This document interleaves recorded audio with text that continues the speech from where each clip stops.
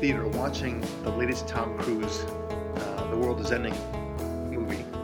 And this one was called The Edge of Tomorrow, I think it was called. And here's a movie that basically has a bunch of aliens. It's kind of a combination of War of the Worlds and Groundhog Day. Okay, so that's really what it is. It's I'm not giving away anything by that. It's a movie where he gets to reset the day all the time and change patterns. So it's pretty cool. My boy really liked it a lot too. And again, I'm not giving away this is not a spoiler alert at all, because shouldn't be surprising whatsoever anyway. But they discover and they realize that if they get this certain alien that they call the Omega alien, kind of like the Queen alien, if you want, once you do that, then you destroy the entire army, because this Omega is the one that apparently sends instructions and is controlling all the aliens to do what they are doing. And I thought about, but this is not the first movie to have such a thing, right? There was the movie Pacific Rim, same thing. There was the Borg in Star Trek: The Next Generation, which was the only series of episodes that I really liked in that show. But again, the same idea that they are all working as a collective whole, controlled by one entity. And then there was one centralized voice. And there are many other movies just like this. The other movie I was thinking just before this show, Ari, was Independence Day. That's another one where you control you throw a virus into the central computer, the whole thing falls apart. This goes on and on with all these end of the world or end of days movies. And it dawned on me that isn't this in some way the way that so many liberals view the world? I'm talking about centralized government that is in fact in control of everything. They view themselves, meaning that the centralized government, as so imperative. Let me put it this way. If, God forbid, there's some sort of terrible attack,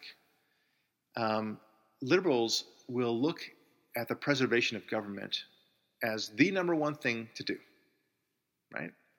You and I, Ari, while we want to save the lives of everyone, all right, maybe not politicians, but we want to preserve the lives of everyone as sacred as such. Their lives are not any more important just because they were voted into office than our lives are.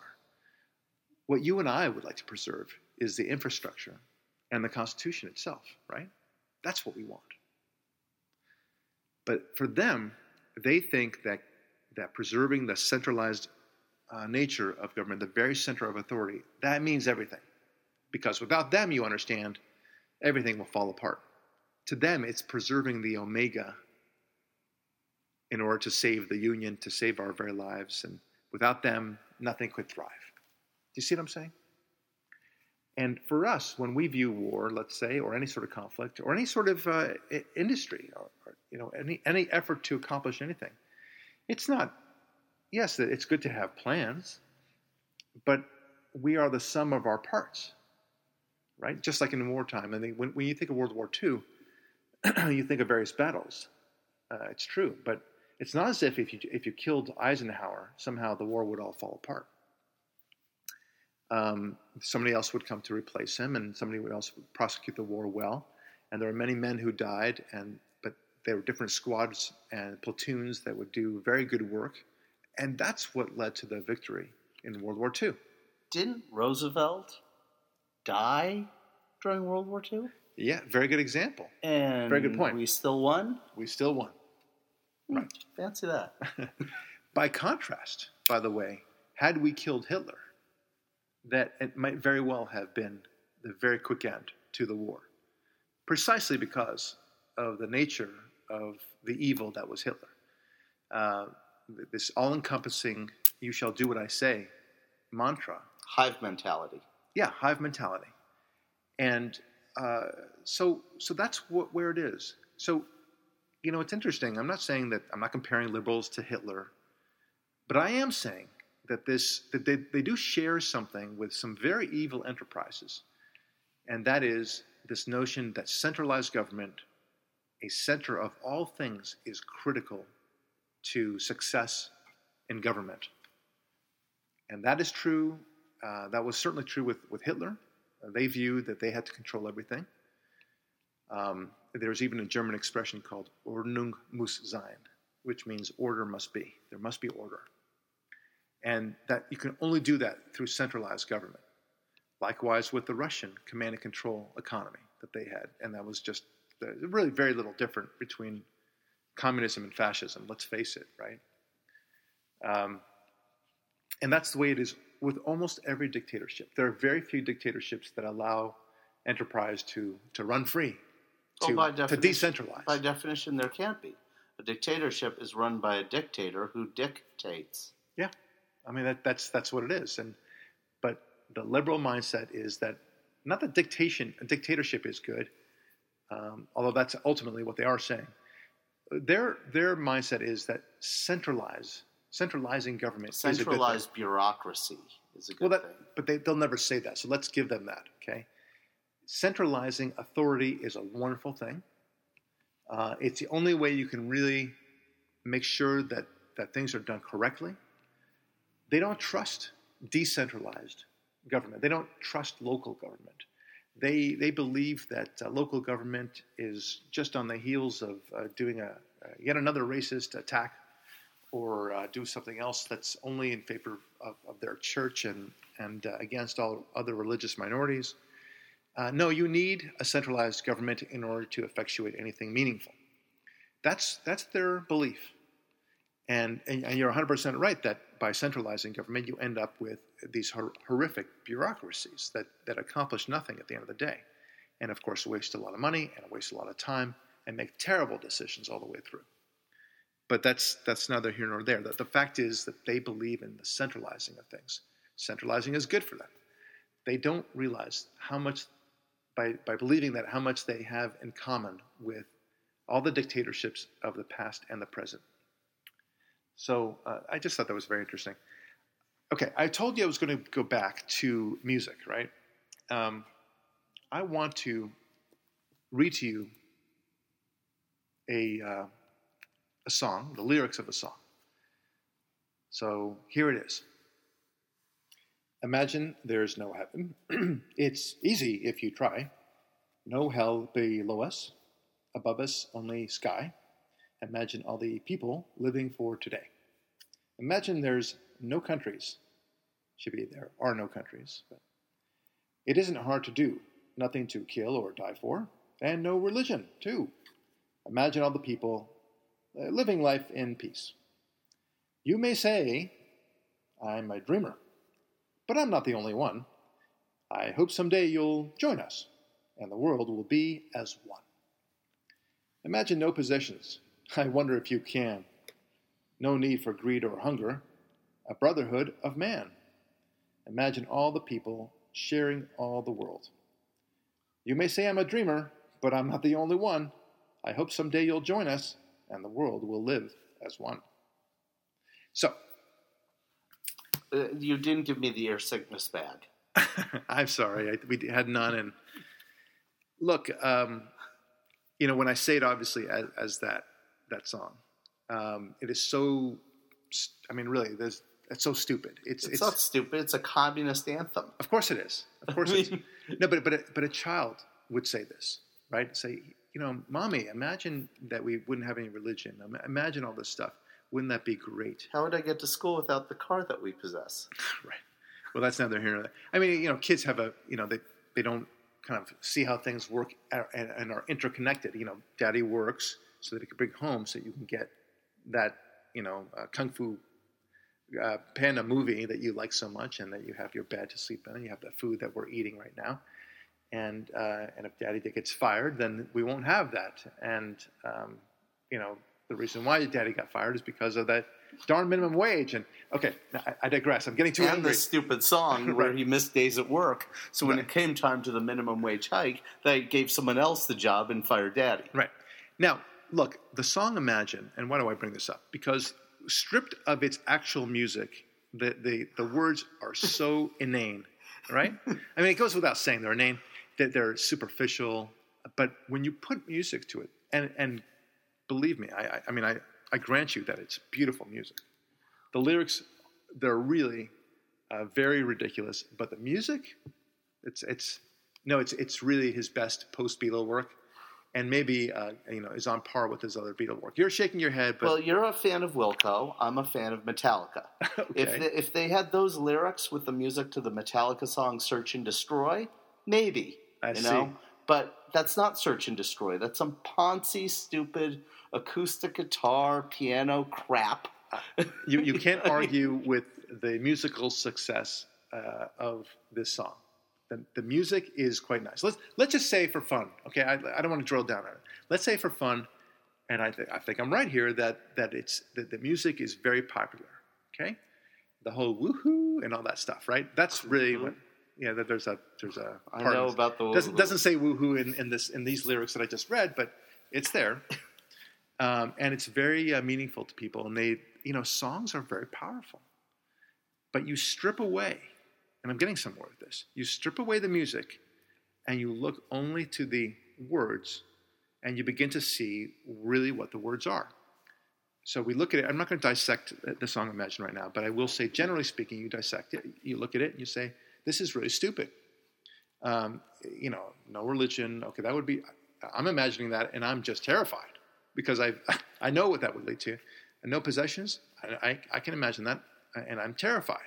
I mean, possessions are a good thing. It's what so many people strive for. And there's this idea of no need for greed or hunger. I mean, yeah, I'd love to have none of that, but you're going to have all of that if you have no possessions. You'll have greed and hunger for everyone, not just the few. Exactly. And a brotherhood of man. Yeah, it's... so, anyway, it's not to dissect this song. It's simply to say that it's obviously stupid. It's probably the most successful stupid song I've ever heard, right? I mean, it's. I've heard other stupid songs. Do you remember the Da Da Da song by I forget who wrote it, Kraftwerk or something. I don't know, but it was Devo. Devo did a song called Da Da Da. Okay, no, strike that. It was some sort of German song, a German group, and they said, Ich lieb dich nicht, du liebst mich nicht, which means I love you, I don't love you, you don't love me. And then they say da, da, da. It was a stupid song, but it was very popular. But that was brilliant compared to the song Imagine. Because, you can't argue with, if he doesn't love that person, that's fine. If that person doesn't love him, that's fine. It's at least a cohesive thought that holds up to logic. That holds up to logic. Right. One person cannot love another and vice versa. That's fine. And he's merely describing that. But the music and the lyrics were equally stupid. And here the music was pretty good, but the lyric, I'm talking about Imagine now, the lyrics were really palpably stupid. So why do I bring this all up? It's because I see the Obama administration and the Democrat leadership of this country in exactly the same way. If you were to strip away all the trappings of the presidency, the romanticism of the presidency, here comes the president. He's going to say these wonderful words with his chin up in the sky, and he's got this important emblem that says that he's the president of the United States, and talking about this or that person who such and such program helped out. If you actually stripped it all away, you would say, man, my God, what is going on with this person? This is insanity, right? If he were not the president of the United States, you just evaluated his decisions based solely from a business context, let's say, or from not even a business context, just a common sense approach to handling any particular issue. For example, you and I, let's say, acquire a bonus from our work, right? And and we can laugh about what we would do with it, but the reality is, if you got, let's say, a $10,000 bonus, which is a lot of money for a lot of people, including myself, I think I would invest in paring down some of my debt if I had a lot of debt. Maybe I would invested in a particular company that I had a lot of faith in. I thought, after a lot of due diligence, check it out and hopefully grow my money that way. But what I wouldn't do is spend it on a bunch of cotton candy, and I certainly wouldn't spend it on a bunch of hookers in Las Vegas. Right? Bad decision. Right? There are ways to spend money that are excellent. From $10,000, you can, if you do the right moves. I mean, I always was fascinated about this as a kid. If you do just the right moves, you can make $1 into billions of dollars, right? I mean, it might take you a little bit of time, but you could literally make billions of dollars out of $1. That's what makes this country great, by the way. Likewise, you can receive $1 billion and squander it all away, just like that. And I used to see that when we were living in Connecticut. I went to the same high school that Michael Skakel went to. You know, the kid who was, I think, the cousin of the Kennedys, who was convicted of murder. And I remember that famous scandal, but that was my town. And he was one of many trust fund kids that really screwed up their lives, that ended up maybe not necessarily going into crime, but doing a lot of drugs and otherwise just pissing away their money. And you would say, if you were to hear how they spent their money, you would just shake your head and say, wow, if only I had that kind of money, I would have done X, I would have done Y, I would have done Z. And they would all be good, easily 100 times better than the decisions than these kids actually engaged in. Like I would have, if I were him, bought a new set of golf clubs, threw out the old ones. Right, exactly right. Sorry.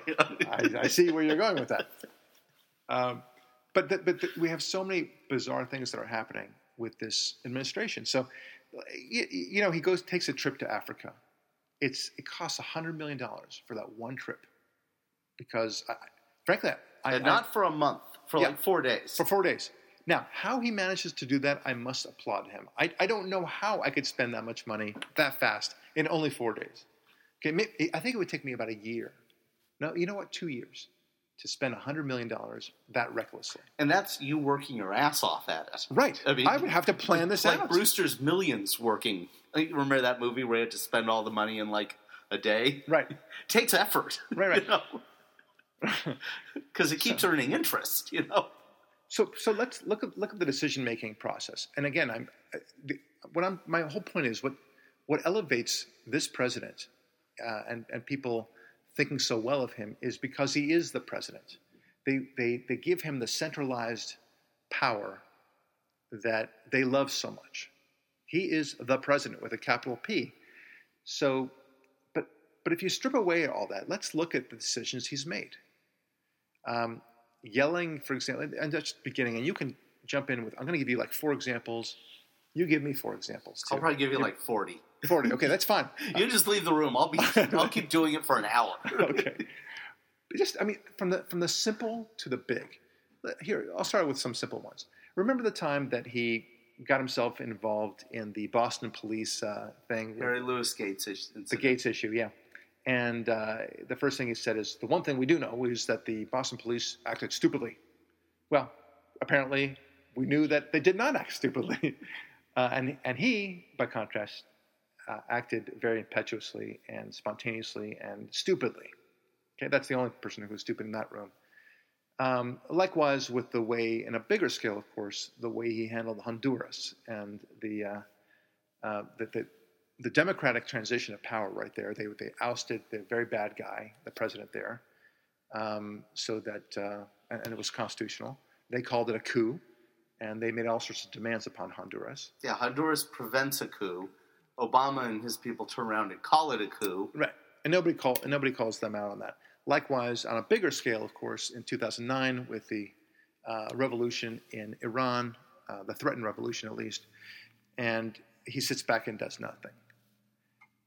Then I want to get into some of the smaller details as well. The $100 million trip to Africa, just for example, taking these long trips when all sorts of horrific things are going on in the world. No CEO of any business would take the lengthy trips that he takes when such calamities are upon him. you stay home. You just stay home. I mean, even Jimmy Carter, as incompetent as he was, he gave his Rose Garden speech where he said, I'm staying here in the White House while this horrible hostage crisis is happening because I feel I owe it to them to work as hard as I can to get the release of these hostages. Never mind that he was incompetent in every way, but at least he understood not to go on vacation. At least he made an effort to do his work. Yeah. He was just incompetent. Then, of course, the way he deals with Russia, the complete incompetence with that, ignoring the signs that are happening when it comes to Crimea and Ukraine. Then, of course, Benghazi and how they try to backtrack on that. Nobody would tolerate that kind of BS from your own child, for example. If you saw your child, for example, breaking a lamp, a glass lamp, and you see him pushing it over, or not even pushing it, don't even see him, but it's so clear he did it. And then he said that this didn't happen. It was a bird that flew in and knocked over the lamp. And you know that there couldn't have been any bird because all the windows are closed. And that bird made an anti-Islam video. Right. Which caused him to fly and it hit the lamp because he was running from the guys who were attacking. Yeah, you would cross your arms and tap your foot and say, really? Okay. And, do you think I'm an idiot? So these are the things that are going to happen. Now I'm going to release the reins to you to give other examples. But stick to, not interpretations. Stick to actual things that he did and that he didn't do, because I want to show you strip away the majesty of the presidency, and you'll see that there's nothing there. You'll see not only that there's nothing there, but it's embarrassingly incompetent. Go. I'll start with the first two. The first one is about a week and a half ago, he's giving a commencement address at West Point, and he says, America is exceptional, but not in the way Americans think is exceptional, but in the way that we follow international norms and not use force to impose our will on people, ignoring the fact that the norm of international behavior and relations is full of tyranny and oppression and violence against women and molestation of children and all this other terrible stuff, as if those, because they're normal, they're a good thing. Second one, the Cairo speech in Egypt. I think it was at the Cairo speech in Egypt.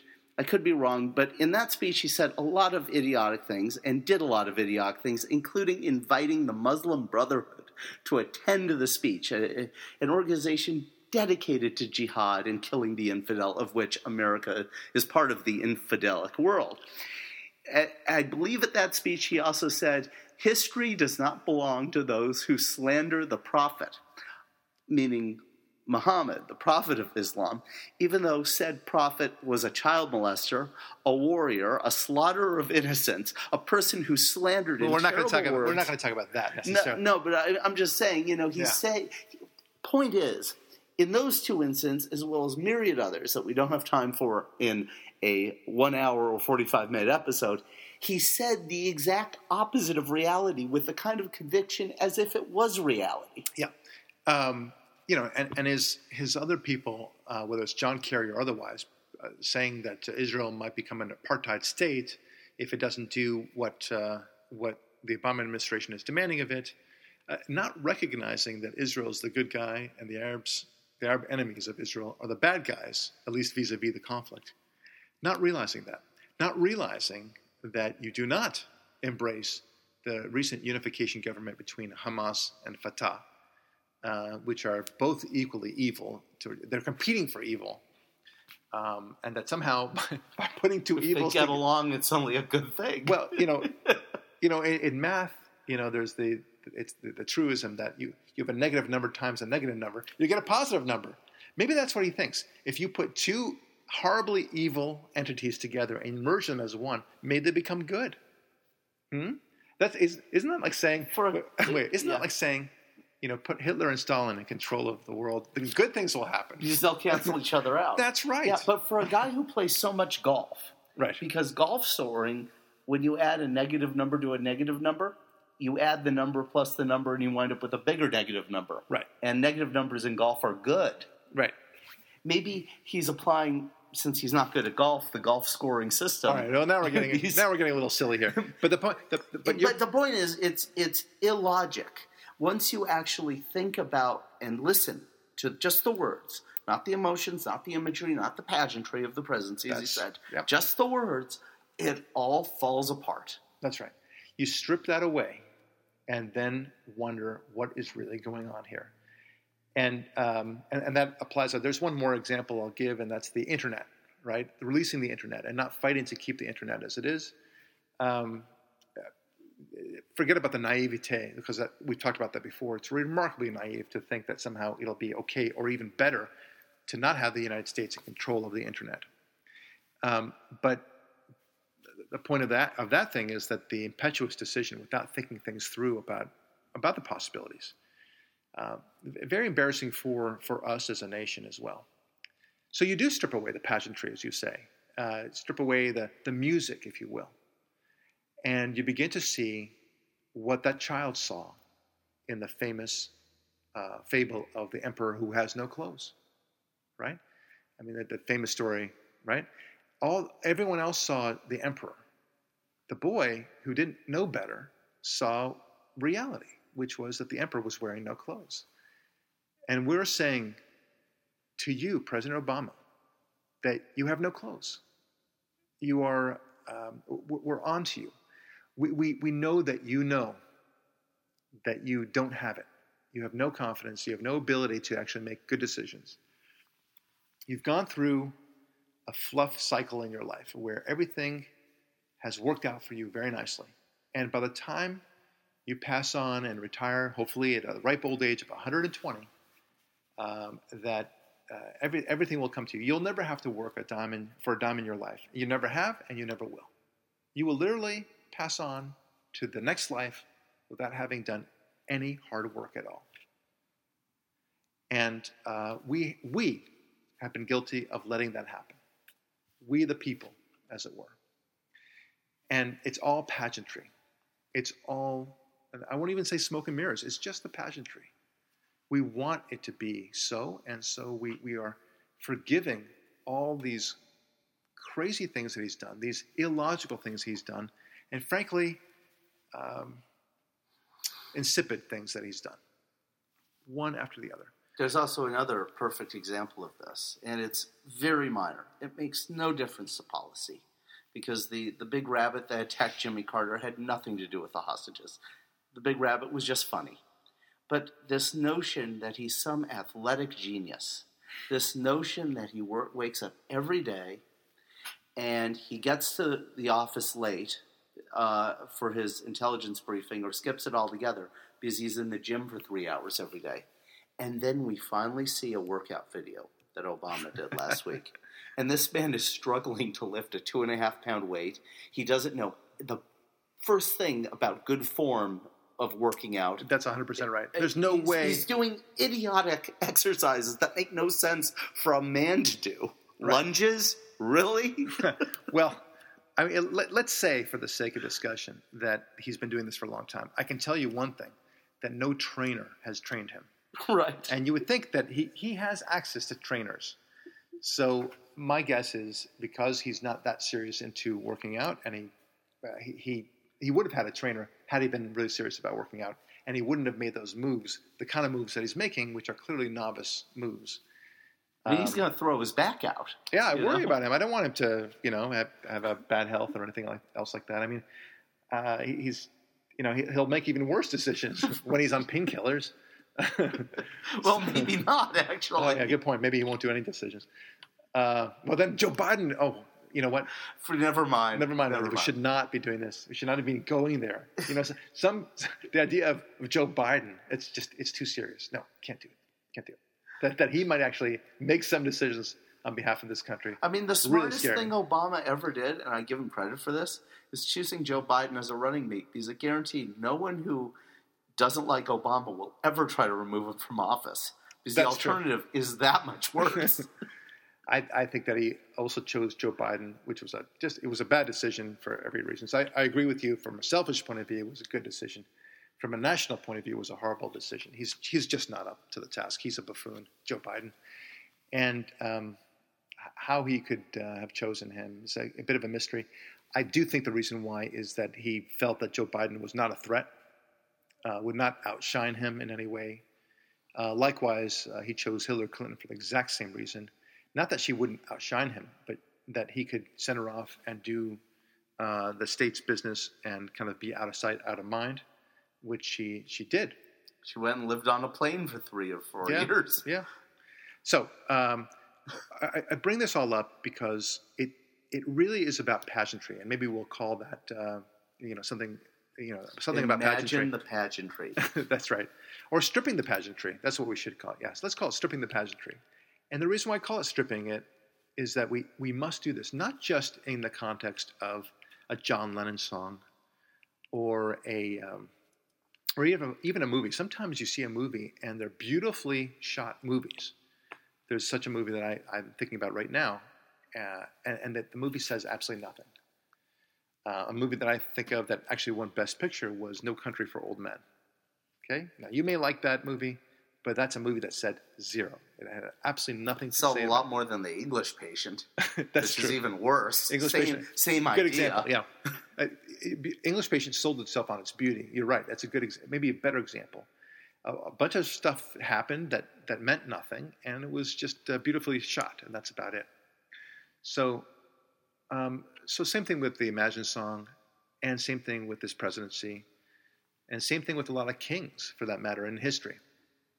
It hides the nothingness below them. Nothingness. And as you go about your life, my dear listener, whether you talk to a doctor or a lawyer or anybody else you're dealing with, whether it's a lot of awards on their walls or otherwise, you have to strip down. You have to ask the tough questions. You have to see whether or not he or she can make really good decisions, whether they exercise good judgment, and whether they're effective. Do they get good results? And by that standard, this president does not have a chance of meeting the standards of so many great presidents before him. Well, anyway, this has been an episode about pageantry and stripping it away. And when we do that, we apply that to our president. Unfortunately, we see that there's really nothing there. That's a good lesson for any art you observe. Yeah. Ask yourself the question, what really is this? Yeah. Folks, this is Barak Lurie, and this has been the Barak Lurie Podcast. Thank you so much for listening. We'll talk to you next week.